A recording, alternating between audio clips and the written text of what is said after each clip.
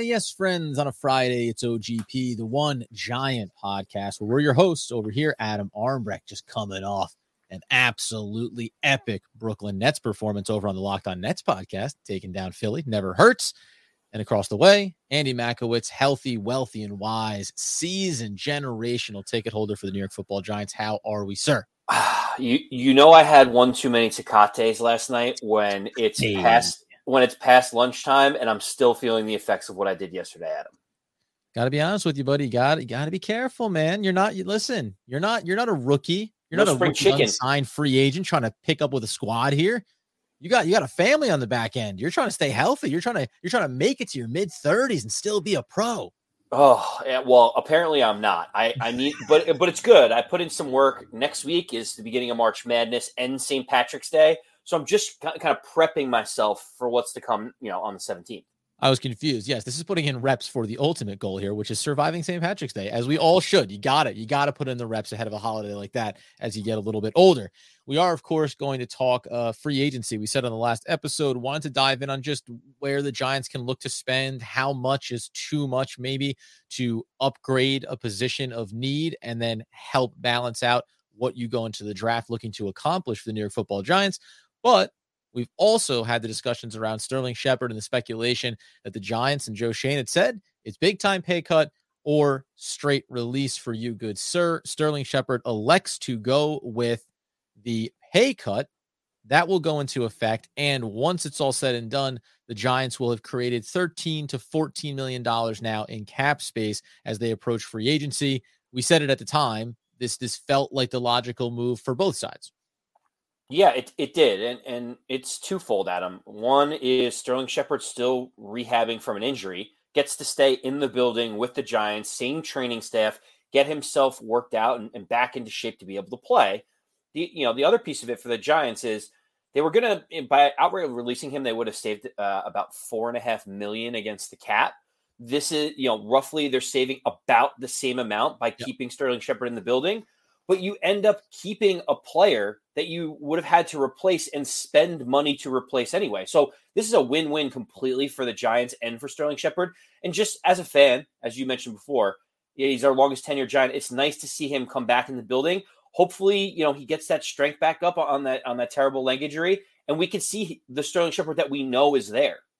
Well, listen, yeah, of course. That's all that I would love to see, right? We saw how he looked at the start of this past year. I know that he's 30. We know that, he has these injuries history now, and the likelihood of him sticking around the Giants franchise for years to come is a slim chance. And yet, I think, to me, it's like, to your point, you avoid any dead cap number. That's really important. But what's also nice now is when we talk about the draft, and we'll get into some wide receiver options, but now I think you can start to look and say, even if we're in a new offensive system, having a guy like Sterling Shepard, who was coming out of college and still does have speed, at least pre-injury anyway, but he's a guy that can move the chains for you, a possession receiver that picks up the key first downs. Now I think you can say, well, maybe in one of those later round picks, we can think about a young guy that going into next season, we'd like to start to see to be a real contributor here. Maybe gives you something on special teams in the short term. And guess what? Sterling Shepard gets to be in the building and maybe mentor a young player. So everyone knows my affinity for Sterling Shepard. So I'm ecstatic that he's going to stay with the team. And to your point, everybody wins here. He gets to keep rehabbing, get himself healthy, and the Giants get to free up the cap room, not damage their long-term prospects, and go into free agency with a little bit more money. When we then turn our attention over to free agency and where to spend, Andy, we've had this conversation. We're going to focus on offensive line here for Friday's episode, and then we'll do it again Monday and Tuesday leading into the start of free agency next week. But all this conversation around Mitch Trubisky and the price tag, 10 million, 12 million, maybe you want to go with a Marcus Mariota, who knows? But if you're a Giants fan, if you are a Giants fan who still believes that Daniel Jones can be the franchise quarterback, and you don't want to run the risk of ruffling feathers or bringing in someone who could take that job away from him, why not take a little flyer on Colin Kaepernick? He's out there. He's saying he still wants to play in the NFL. You could bring this guy in on a dirt cheap contract, cost you nothing, and he gets to come in and just be a shoulder, an ear to bend for Daniel Jones. Okay, so this is just so perfect for a Friday. It's just something that you tee up for me that I get to knock out of the park. Baseball's back, so I give you a little home run reference. First thing, let me say, isn't it great when an agent says he's excited, he's in the best shape of his life, he's fully committed? Like, what else are they supposed to say? Is he supposed to be like, well, honestly, he hasn't worked out in 6 months. He's really trying to get his sea legs underneath him. Like, no, obviously they're going to say he's like the best shape of his life at 36 years old, whatever it's going to be. But I'll just say this very simply: Tom Savage, DeShone Kizer, and Brock Osweiler. What do they have in common? Old? Are they all old quarterbacks? All three of them have started games and thrown passes since Colin Kaepernick was in the NFL. So, like, can we DeShone Kizer has literally thrown passes more recently than him. Like, think about that for a second. So, I mean, come on. Can we just put, it feels like that ship has sailed. People are saying, Seattle has an opening. Wouldn't it be great to see him go there and perform? Adam, I mean, is anyone really taking this seriously? I don't think so. I hope no one was taking me seriously when I brought it up. Oh, you tried to goat some people, someone to take the bait, but I wouldn't do it, Adam. I would not do it.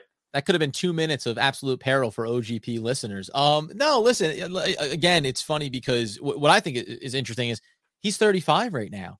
Like, you don't realize, and it's weird because we've gotten away from all of the issues, at least from in that sense of it, right? All of the reasons why he was blackballed out of the NFL and that he should not have been, and he should have been given an opportunity, and then getting into the debate about, but what was his real talent level? Is he a guy that was worthy of being one of the best quarterbacks in the league and it was stripped away from him? Now we're just on the back end of it, I think, where it is, if you legitimately want to come and play, the last time the Kaepernick scheduled those workouts, whether it was symbolic gestures by the NFL, and then he switched locations, and then there was the public debate about whether or not it was legitimate. I think at that point, for whatever Colin Kaepernick is now and the different philanthropic endeavors that he is invested in, which I think is amazing, I think that's where he is most invested. And things like this are probably nothing more than saying, this keeps me and my name circulating.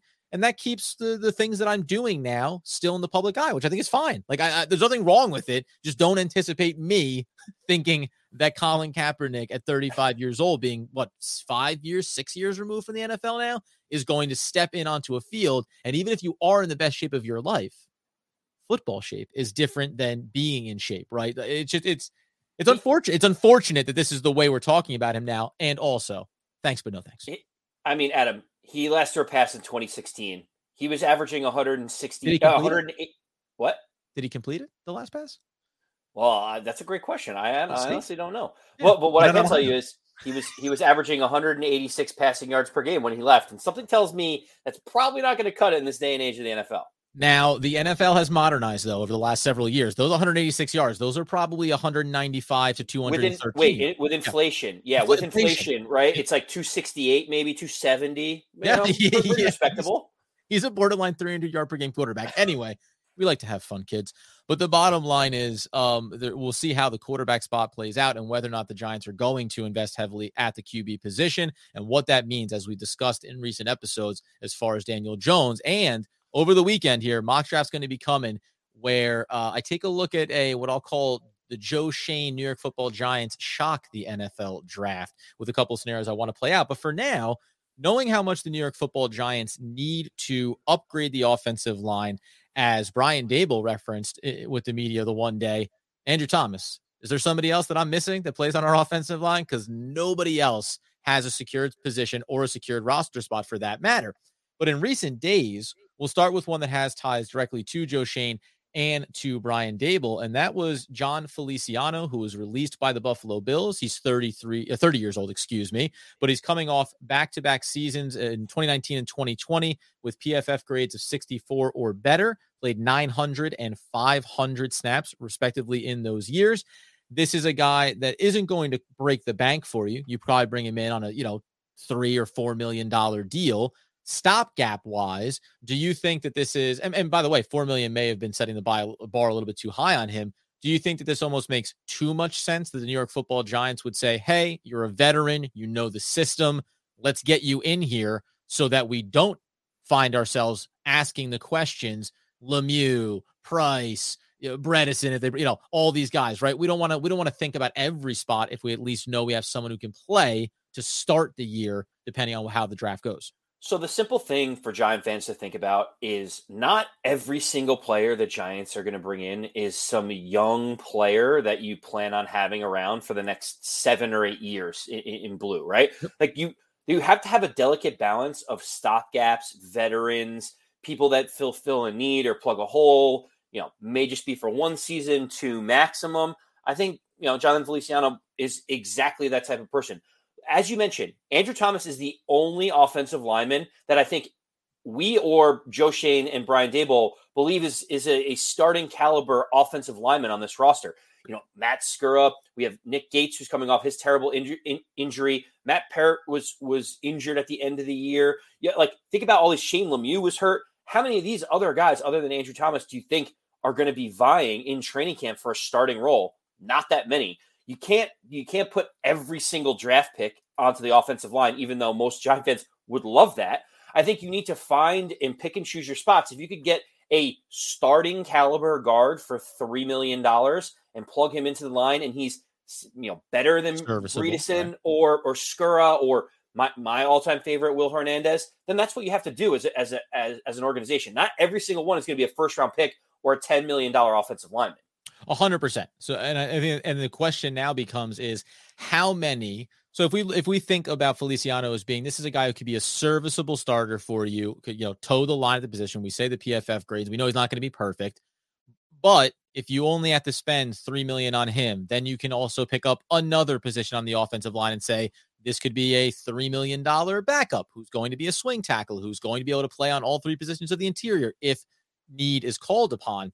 The other way to go here with this, and I want to get to the center position in a minute, but then if you think about going up the chain of command here, when we talk about free agency and who could be available for them, you do have to take a look at least then about where you could spend big. And it brings up the question, how much should the Giants be willing to spend in free agency on the offensive line?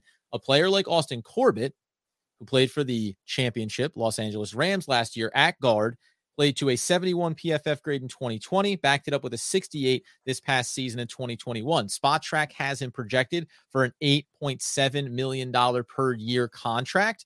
At just 26 years old, he'll be 27 during the season, plays at guard. If you're sitting here looking between these two options, do you look and say, well, if we can go and invest a 4-year contract in Corbett, and that's not necessarily breaking the bank, right? When you talk under $10 million a year, would you rather go and look to someone you can rely on for the next 3-4 seasons as opposed to a stopgap for a year or two, understanding that even if you do sign Feliciano, it won't necessarily remove, whether it's later rounds, an offensive lineman from the draft board needs the Giants want to look at? I mean, as of right now, we have the least amount of money spent on offensive linemen in the entire NFL. Andrew Thomas is the only, we haven't spent any money, and when we have spent it, it hasn't been very wise, with Nate Solder being the prime candidate that we made the highest paid tackle at one point. Adam, the fact that we need 4 different parts of our line, 80% of our offensive line still needs to be filled. Honestly, I'm totally fine with Corbett. I'm totally fine with Feliciano. We need to get capable people in here, and it takes 2 to tango. Not all of these players are going to want to come to the Giants and do a rebuild or do these Corbett was with the Rams. He won a title. Here, come play for us. Maybe get a discount coming to the Giants. Why would he do that when he's living out in LA? So for me, it also allows us to get a little bit more flexible when it comes to the draft, because as of right now, we have such a glaring hole across the offensive line that if we don't address it in the first 2 rounds, you feel like, it's Groundhog Day and we're going to be in this mess all over again. At least getting someone like Feliciano, who, by the way, won't count against the cap because he was cut before reaching free agency. Yep. There are certain things that the Giants just have to do. And one of them is pay money for offensive linemen. It's simple, right? Yes, 100%. And the curiosity is how many in free agency mean then taking, if Ekwonu fell to you at 5, we take him there and we can push pause on the immediate other needs on the offensive line until mid rounds, and then think about next free agency and next year's draft class, right? If you feel like you sign 2 serviceable, maybe 1 quality starter and 1 serviceable stopgap player, spend $15 million combined on 2 positions and feel good about it. But what does it cost you? Can you go and replace the James Bradberry in free agency if you move off of him and you want to have a veteran in Wink Martindale's system? Or do you want to commit to taking Sauce Gardner at the top of the draft, right? Like all of these things have such the pendulum of doing A produces B, produces C. And as you've been saying over the past couple of weeks, every time you make a move like Sterling Shepard, keeping him on the roster means you don't open up another hole to fill at some point along the way or to whatever level of value we think Sterling Shepard brings. On the financial side of it, though, the other curious question I have is we've talked about Linderbaum. They say he's a generational talent at the center position, but if you're the Giants or any team, are you going to invest a pick at 5 or at 7, a top 10 pick, or would you be looking to trade out? I think the Giants can approach the top of the draft and say, if we trade back to the teens and 13 and Linderbaum is there, feel really good about plugging him in. But two options on the free agent market, again, introduce this spectrum. The first of which I find interesting because it's Brian Allen, who played for the Rams as well last year, played over 900 snaps at center, produced an 80 PFF grade, and yet on Spotrac was projected for just a $5.4 million annual contract. The first question is, can that financial number be believed before we get into another player, older, also on the market, and where his financial number fits? Do you think that because basically Brian Allen does not have a long track record of success and he played along a very strong offensive line, obviously in LA, and this seems like the speculation would be, are you chicken or the egg here? Is Brian Allen really good, or was the offensive line around him really good that made him better? Not unlike, by the way, for the Giants, right? Andrew Thomas is really good. It's just that the offensive line around him sucks. Well, and that's the tough part, right? Like, is there a big enough sample size on someone like him? Maybe I would potentially shy away from him just a little bit because of what you mentioned before. I'd probably lean more towards Feliciano just because, the Joe Schoen has familiarity, Daboll has familiarity. If they want to bring him in and they're excited about him, absolutely. Like, that sounds great to me. And it seems like $3 million, $3.5 million is what people are talking about for him. If we could get a starting caliber guard for $3 million and it allows us to like rethink where we want to, deploy these dollars, to your point, maybe we can go out and get a left tackle in free agency as opposed to getting Ekwonu in the first round. Like, I'm just really thinking about how flexible we can be because, Adam, it's an absolute disaster when I keep thinking about Dave Gettleman and last year, right around this time when they're like, hey, you didn't draft an offensive lineman. What are you doing? And he's like, sounds like you guys don't really know what's going on with the offensive line. It's like, oh, really? By week 1, we were like, yeah, all of us were right. I don't want to be in that situation again. Like, how can we just get capable bodies in the room early so that we're not freaking out and making a knee-jerk reaction in training camp or week 1 when we realize we have a deficiency? Of course. Now, the interesting thing on Brian Allen, I think, and to your point, trying to just address an area of need, what you might like about it is if you're the Giants, if you're Joe Schoen, and you think, hey, we watched the tape, we believe in this kid, he's quality. He's, again, 26, going to be 27 years old. And if the market is saying 5.4, and you mentioned, as if every player is automatically saying, you know what, New York Football Giants, that's where I want to be. If you have to spend a little more on a player like that, it's still okay to be spending $7 million a year on a center that you think is going to be there for the next 4 or 5 years. So you have some flexibility in terms of, quote unquote, overpaying on the market. The other piece, though, as we bring up a comparable center on the market, or at least another option on the market that has ties to a current New York Football Giant coaching staff member, is system fit. While you may like some of these guys, Corbett or Allen, now Feliciano makes sense. He's a veteran, he's older, costs less, and comes from the same system you're going to be running. For the other two, though, coming off of the Rams, well, we think about Matthew Stafford. We think about the play style of that system. These aren't necessarily going to be scheme fits for the New York Football Giants. And it does make me think back to Will Hernandez. Now, he ultimately didn't seem to pan out. But at the time that you drafted him, you were thinking about having Eli Manning under center. So there's a different idea about what you want that player to accomplish in front of him versus once you draft Daniel Jones and you say, well, now we're going to use mobility and we want to get into RPOs. And Will Hernandez, again, was never very good, but Will Hernandez is going, I'm kind of a big block. I'm like a lump of cheddar here. You just want to stick me in front of somebody and not ask me to do a lot. So all of a sudden you create conflicts within your system. And it brings me to the two-part question. We're talking about spending and then we're talking about scheme fit. Bradley Bozeman, who played for Wink Martindale's former team, the Baltimore Ravens. And while on the opposite side of the football, you would argue that Wink Martindale could have some good insights on Bozeman to say, hey, listen, in practice, I threw a lot of things at him and he was able to handle it. He was able to hold up and also anchor that offensive line from the center position. He has played over the last 3 years, just 27 years old, up elevating over the last season, 63, 64. And then this past year, a 73 PFF grade, 27 years old, coming into his prime, but earmarked for a $10 million a year annual salary, just shy, $9.9 million. I bring it up because, Andy, you are notoriously anti-center. That is the player that you don't think should exist. He is the running back of the offensive line in your eyes.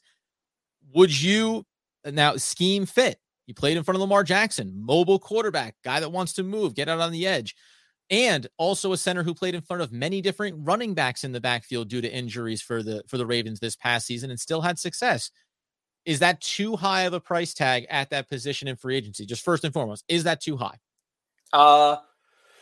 I mean, you saw Lindsey go from the Packers to out west, I believe, with the Chargers for like 10 or 11 or $12 million annually. He's one of the best centers on the market. I mean, that's it. To me, it's too high. You know that how I feel about centers. I get a little concerned about investing heavily in that position. Mm-hmm. So 10 million would probably be a little too much for me. But I mean, what are your thoughts? Would you pony up to 10 million for a guy that's, 70 Pro Football Focus rating, good, not great type of talent? Like what's your line of demarcation in terms of like, are we going to pay up for a premium player or a premium need, right? Well, yeah. And so to your point, because the way I look at it is it's kind of it's one way or the other. Are you going to go and sign a center in free agency or are you going to look to fill that need in the draft? And then you can debate about whether or not first round trade back Linderbaum. There's Fortner that is going in that third and fourth round area. There's Jurgensen, who had a really good combine. And we talked about him a little bit. There are some talented players. But again, once you get to the draft, now you're trying to target guys and maybe beat out other teams for those selections. I think for me, knowing that money is coming over the next next year, next 2 years, next 3 years for the New York Football Giants and for Joe Schoen, all of a sudden $10 million at the center position isn't going to look so bad if you surround him with a couple of young draft picks. So if you start to stagger this and say, well, in another year, we're going to be talking about an extension for Andrew Thomas. And in 4 years, we could be talking about Ekwonu needing his next deal and maybe a mid-round in 3 years, an extension for a guard that we take. And then all of a sudden, Bozeman comes off your cap hit in 4 seasons, and you go right back to the draft and you fill it in, right? You want to create this rolling effect to the positions that you fill and where you spend your money on the line. So in the short term, if I know that Bradley Bozeman can walk in day one, plug in, be the starter, I feel like it's worth the investment. Now, we'll get into other free agent position needs and whether or not I would spend on center before cornerback, before wide receiver, before edge rusher, linebacker, right? Like all those things play a role in this, but you can make the case for me that if you walk into free agency and you sign Bozeman to a 4-year, $40 million deal, done. Now, all of a sudden, all you would have to do within reason is at 5 or 7, take one more offensive lineman, ideally the tackles, obviously, and then you could stop there for the entire remainder of this draft class. You wouldn't have to feel compelled to take another guard if you couldn't get a guy like Zion Johnson who's pushing into the first round, or if one of these centers didn't work out. And I think that frees you up in the middle rounds to say interior linebackers, edge rushers, secondary help, and also wide receivers, right? Weapons. I think that it frees you up to have those opportunities. So maybe if you can't tell, maybe I think Bozeman or a viable center could be a real option the Giants should be targeting here in free agency. So there's something interesting also that we haven't really spoken about, and that's because we have no other offensive linemen on the roster, we can't fill the rest of the offensive line with 4 draft picks, right? Like we need some type of experience on the offensive line. And if you're saying we can get a 27-year-old guard or center that has experience, that's the type of player that we're going to need. You can't draft Ekwonu and then trade back and draft Linderbaum and then draft another guard in the third round. And straight up into the first round and get Zion Johnson. We did it. 3 first rounders. Huzzah. And you're like, look, problem solved. And then Andrew Thomas is looking around. He's like, I'm the oldest one here. I'm 23 years old. Like, what's going on? The Giants have to bring in some veterans to be able to, complement Andrew Thomas and whomever they draft at some point, whether it's the first round or beyond. So for me, I think we do have to spend some free agent dollars. Really, the question is where. Center does seem to make sense because you are probably going to have a new player, younger player on the left side, new young player on the right side. So having some continuity in the middle from a veteran leader may not be the worst thing. But again, we have to spend money somewhere across the offensive line, whether it's guard or center. I'm kind of fine with either. I really just don't want to pay up for an offensive tackle. I'd rather use our draft capital in order to be able to lock in the right tackle of our future. And you know what? That's a great place to close this out. I think that when you talk about obviously having a couple of years ago gotten Andrew Thomas and feel like you put one anchor onto this offensive line, that's the next step, is put in the other anchor. We've heard Trevor Penning get mentioned there. We've heard the young player also out of Iowa there in the second into the third round, maybe being a viable tackle option. There are opportunities in this draft, let alone the other players at the top. I've said I'm not necessarily in on Cross, but that's, to be seen. You want to anchor the outside of your offensive line with guys that are going to be there for the decade, right? That's what you want to do, and then you can start to fill in those gaps. And I'll even put in another reason, and you could go guard here, obviously knowing that Nick Gates converted to center. But if you want a low level, keep it in the back of your mind that Nick Gates is trying to work back from injury, and the Giants, maybe they'd say, hey, listen, we'll give you an opportunity here. He's played at tackle. He's played at guard. So if you go out and sign a veteran center, if Nick Gates works his way back, maybe he can be a serviceable backup on the interior of this offensive line, and you can look to fill those needs. But this way, you plug in something, you say, we're done here at center, one more tackle. And as we've said before, you don't just walk in and go, we have studs at all 5 positions across the line. But when you say you have quality at 1, 3, and 5, and you're looking to fill in 2 and 4, that's how you create balance. And that's how some younger guys or veteran journeyman guards, they can all of a sudden fill in and be quite serviceable for you because you have the higher level talent with experience in between them. So could be a viable option for them, man. I wouldn't be shocked if this is the way the Giants try to go. The question would become here is, can Feliciano and a Bozeman, could that be accomplished in free agency where you say, we have veteran experience with Feliciano, we'd be happy for him to be beat out and he can be our backup on the interior, and let's see where we go from there. Sub $15 million on 2 positions of need would be a real check mark here for Joe Schoen. Yeah, I couldn't agree more. Bottom line, Adam, is there is a lot to fix on this offensive line. And at the end of the day, Joe Schoen is going to have to use capital one way or another. Capital in high draft picks or capital in terms of cap space that the Giants just really don't have the luxury of having a lot of at the moment. Now, we know over the next 48 hours, as we talked about on the last show, we got some clarity on the Sterling Shepard piece. Sure. We're going to get some clarity on the James Bradberry piece because his market's never going to be bigger than it is right before free agency, I think. And also the Blake Martinez piece, when he's done sending Instagram messages out to the world, we're going to get some clarity on whether or not Blake Martinez plans on being back as well, following the likes of what Sterling Shepard did.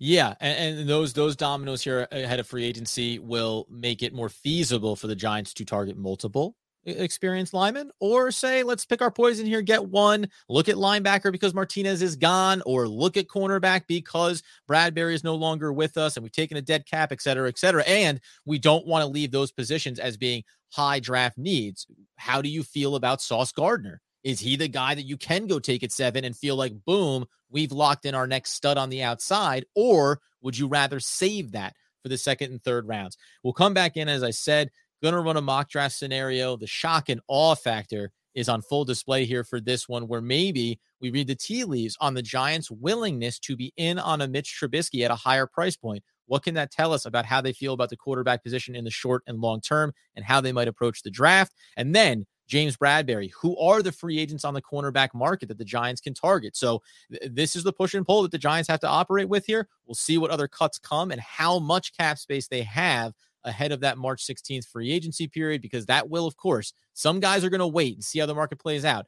Other big names are going to be looking for the money. They're going to be looking to get it quick, and they're going to be looking to get to their new team. So if the Giants don't have the cash, they won't be able to play in those waters if they want to. Follow us over on YouTube, of course. Hit the like button, hit the subscribe button, get the podcast wherever you get those needs fulfilled. And as we head into the weekend, as Andy continues to build up those St. Patrick's Day reps, he wants, needs, and nay, demands the people know. As always, let's go Big Blue.